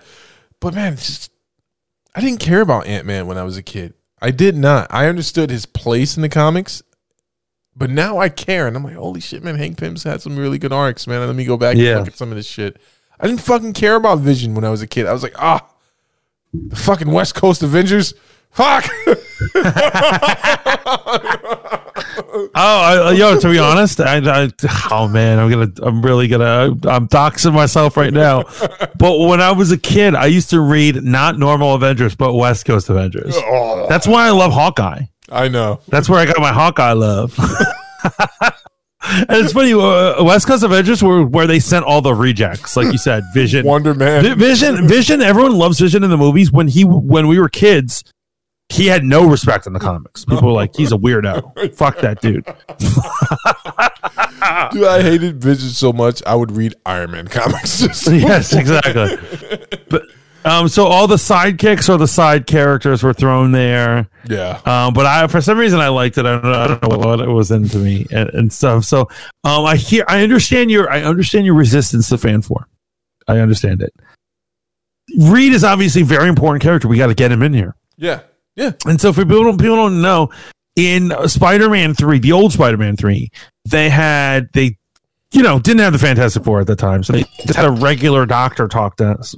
Thing, but who is actually the person who helped Spider-Man get the symbiote off him? Reed Richards. Yeah.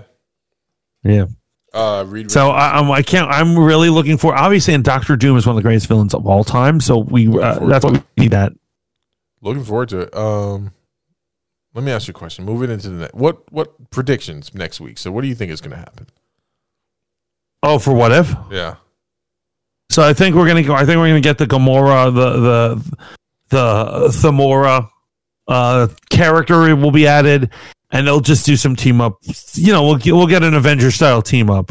Okay. Against Infinite Ultron. Quick wrap up, you think, and then we'll probably finally get like a post trailer that's going to lead into overarching stuff. I don't know, because it's the season finale. I don't know if they're going to show us anything in the future, though. I wonder what the next. I can't even make, because it's what if. You never know what they're going to give you.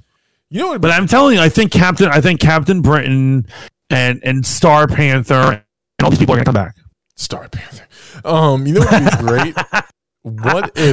What if fucking Scarlet Witch showed up in animated form to help them?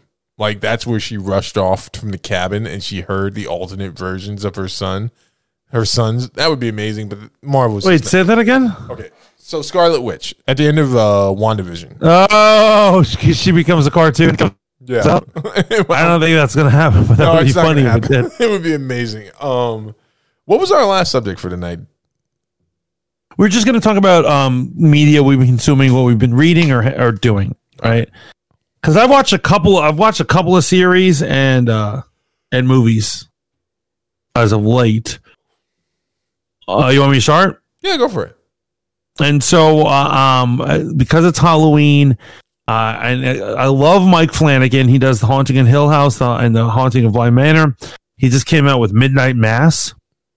It's a horror miniseries on Netflix. It's 7 episodes, right? And it is freaking amazing. I love it. You guys should really check that out. Also, horror from Netflix, the Korean movie Squid Game. Have you heard about this? Yes. So I've heard about it, obviously, from your live when you were talking to your guest on Thursday, and then I've seen it on Netflix. Now, your guest on Thursday, she said it is basically Battle Royale. And what is it? Hunger Games, like on steroids. And I was like, well, yes. First of all, Battle Royale doesn't need steroids. So, but if it's taking steroids, I got to check this show out. It's like some evil organization or something, or maybe they're not evil. Maybe they're good. They're good because here's the difference. It's willing. You have to be willing to play the game. Okay, so you're not abducted, right? But what they do is they take the drolls of society, like the most poorest, most pathetic people, drug addicts, homeless people. They go to them and they offer them a chance. So, like, we're going to take you to an island, and you're going to play a game. And if you lose, you die. But if you win, you get $1 billion. Actually, with each player dies, the money goes up. Oh wow! And they actually sign off the rights, and so they're all willing participants. And you get to see their lives and how desperate they are to be there, and then they have to come and play these games. But you never know what the games are, so you can't really get ready for a game. Oh wow! And it's a series, so and each episode is a real hour. It's like 60 minutes. None of this 45-minute stuff. So you really get into it. It's 9 episodes long. Friggin' amazing. Really? Let me just ask you a question before I step into this. Any traumatic shit with children getting, offed or anything like that? No. No, nothing like that. All right, because that's the thing I'm worried most about watching Train to Busan. Right, I've never seen it, but I know that some kids are going to die, and I just don't want to see it. Train to Busan, man. Whoa.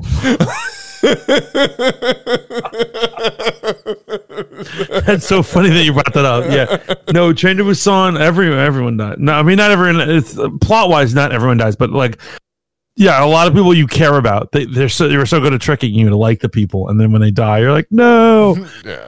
But this is like that too. Okay. That everyone has a tragic backstory, and you get to learn about their tragic backstory, and you're like, you want them all to win the Squid Game, I'm gonna check it out. What else you got? So what else? I just watched The Many Saints of Newark, which is the Sopranos movie. I gotta say, not the greatest. It has gotten me watching old Sopranos though. So what they did is it's a prequel when Tony Soprano was in high school, and it's about like race riots and all this other stuff. But it's because it's a past. It's so not Sopranos. It doesn't feel like it's connected at all. Yeah. However, that has me rewatching Sopranos, which I haven't seen in years. So that's good. That's some good. And his son, Gail Delfini, his son is actually in this movie. Yeah. So his actual teenage son is playing teenage him, and he looks like him pulling it off. How was his performance? Wonderful. Okay. To be honest, one of the problems with it is he's not the main character. It's not a prequel about Tony. It's a prequel about Christopher Moltisanti's dad, who we never met. But it's about his dad that influenced Tony to be a gangster and his gangster life. And it's not as interesting. I would have rather just seen a teenage Tony show, to be honest. That's actually wait. So is it a show or a movie? It's a movie, but I hear that what's his face is getting shows, and I don't know. You know, the creator of it, so I don't know what he's doing. I don't know if he's going to do a show in that timeline or what. So they have might. You know what's really interesting? The actor that plays the Punisher on Netflix. I always forget this guy's name. I actually really enjoy him. Yes, he plays Tony's father in this. I always thought it's pretty ironic that he's playing his dad when he seems like he would be the best pick for a newer version of his little cousin Christopher. Like if they were ever to do a remake of the show, but how was his performance? Oh, real good. Yeah, amazing. That's what I thought. You know, he's like a real Hollywood. I love that guy. He's like a real Hollywood hooligan, right? Have you ever seen his interviews where he talks about his when he first got to Hollywood after doing Night at the Museum? Like he was out there fighting people, doing cocaine and fighting people and shit. Really? I didn't know that. Yeah. I believe it though. I believe it. He was a man who had a hard time adjusting to this new glitz and glam life. What else you got for me? So that's all. That's pretty much all the main. I mean, obviously, I'm watching other things that people might be less interested on the channel. Like, for instance, I really like Only Murders in the Building, which is on Hulu. Didn't hear this one. And so it's actually it's family fun. Okay. So it's about people who do or want to create a podcast. They're into true crime podcasts. It's right. Steve Martin and Martin Short and Selena Gomez, of all people. The three of them are all into podcasts. And then there was actually a murder in their New York building, and they want to make a podcast about the investigating this guy's murder. Okay. And it's fun. It's like it's fun and shenanigans. That's a good time. And then another one I watch, which I will always be a huge fan of, What We Do in the Shadows, which is hysterical. You know, dude, this is a show I always want to watch. And when I'm going to start it, I always watch something else. But right. I know. I was doing that for Squid Game for a while. Every time I was about to press play on Squid Game, I'm like, I've already seen Battle Royale, and I skip away. It's bad. It's not necessarily better. It's just different. People compare it too much, but it's not Battle Royale. But What We Do in the Shadows about four vampires who live in Staten Island and they're roommates. Right. It's fucking hysterical, man. It's totally an Igor character that's obviously yes. They make fun of every like vampire trope or whatever you've ever seen, like from Dracula to Interview with the Vampire and all sorts of things. They have parodies of everything that goes on and all this stuff. Man, that actually sounds really good. I know we were going to briefly talk about patron saint, ruler of Hollywood, benevolent leader of the free world, Denzel Washington. Denzel. So it came out recently. I forget the actress's name. She's the lead actress for Grey's Anatomy. Let's just call her Whitey. I'm kidding. I'm sorry. Tell my fans I apologize. I love white people. My father was white. Okay. So this woman, and I remember when you told me this. I'm gonna give her just a quick warning. When he started telling me the story, he said, "Well, did you hear about Denzel?" I said, "No." And then he said, "Well, this actress on Grey's Anatomy," and my heart stopped, and I said, "No, what is she accusing him of?" Yeah, Mantis thought that Denzel was being canceled, but hold on for a second. Excuse me, but Denzel was not actually being canceled. This actress, the lead actress of freaking Grey's Anatomy, was talking about how Denzel came to direct an episode, and she essentially started improvising, which isn't unheard of, right? You know, actors want to be actors, and they want to be able to improvise scenes that they feel like they know better than the director, right? And so Denzel learned her something. He was like, "Hey, don't do that." And then she said publicly that she cursed Denzel out. And I assumed that she thought she was going to get a much different reaction than she got. And they tore her ass up on Twitter. People were just like, how dare you speak about Denzel? Like the races were united. They were like, don't you ever come at Right. Denzel. He is the patron saint of everybody. Everybody loves him. No matter what color you are, no matter what your background is, he's just an amazing guy. And also in this, it doesn't sound like he's out of line simply asking for someone to stay online. Yeah. And so it is true that a lot of great lines in movie and television history has been made from improv. They're just sometimes directors are like, could you not do that? And they're totally in the right to do that. They're in the right, but there's something that Mantis and I are probably being overly sensitive for. Some of those great moments, improv in cinema, have been delivered by some of the greatest actors. Maybe not then when they did it, but it catapulted them into the Right. greatness They would later on be, yeah. But if you're just a bitch on Grey's Anatomy who has never accomplished any, I mean, well, she's getting millions, right? The show is one of the longest running shows in history. Right. Okay. This is not an easy way to say this. It's Grey's Anatomy. Come on, let's get real. It's Grey's Anatomy. There's not a lot of range required to be in this show. Maybe just listen to Denzel. But the fact that she attacked him publicly go well for her. And he's a saint for putting up with that. He's a saint for putting up with it, and he's a saint for the way that he responded and not responded. I think another thing we need to take into consideration is I don't throw the words good man out easily. But Denzel's a good man, right? I don't know what his relationship with I hope he is. I really do hope I hope he is. And I hope that his public persona is who he is in private. But that was a bad look for her. Here's what I will say. I think Denzel is the one actor I would be okay with them race bending. Like when you told me once upon a time that they were thinking about having him be Lex Luthor, I was like, oh, that sounds fucking amazing. Evil Denzel as Lex Luthor. Wouldn't that be cool? Yes. Yeah. I honestly think that I would be into that. I would actually be into that. For Denzel, race bending character, not for fucking yiggity or whatever his name is, man. Yeah, Abdul Mateen, and he's meant to play Cyclops, you son of a bitch. He was born to play Cyclops. I love that you went to Elizabethan. He was meant to be a king. He will be Cyclops. So swear I. Listen, I'm not here to placate your fucking ego when it comes to this stuff. Denzel Washington, we love you over here. And if you ever want to stop by a Fanboy Modeling School and maybe drop us a couple of bucks, we'd be grateful. I wouldn't turn that away. Same with you, Yaya.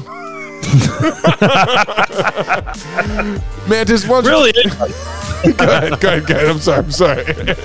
Really, anyone wants to throw us bucks? We could really use it. We've literally recorded this episode in the back of a diner, and they're kicking us out now. So I'm playing. My mic is a tin can with a string leading into the phone. This isn't even Steve anymore. It's a homeless guy pretending to be Steve. Mantis, where can people find you? Yo, you guys, of course, check me on YouTube, Voice of the Fat Mantis, and of course on the Spoon app. If you don't have the Spoon app, I don't know what you're doing.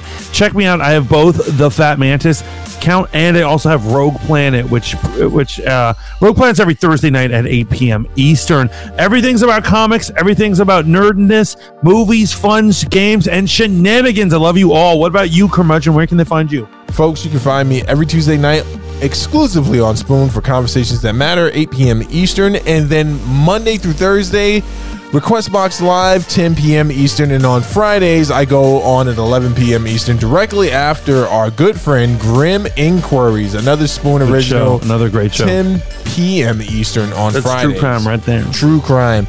And campaigning now, officially, we've gotten choice for the Hold Up TV. Now we're going for the Hold Up TV original. Make sure you know it's coming, folks. It's been another episode of Fanboy Modeling School. I'm the Curmudgeon.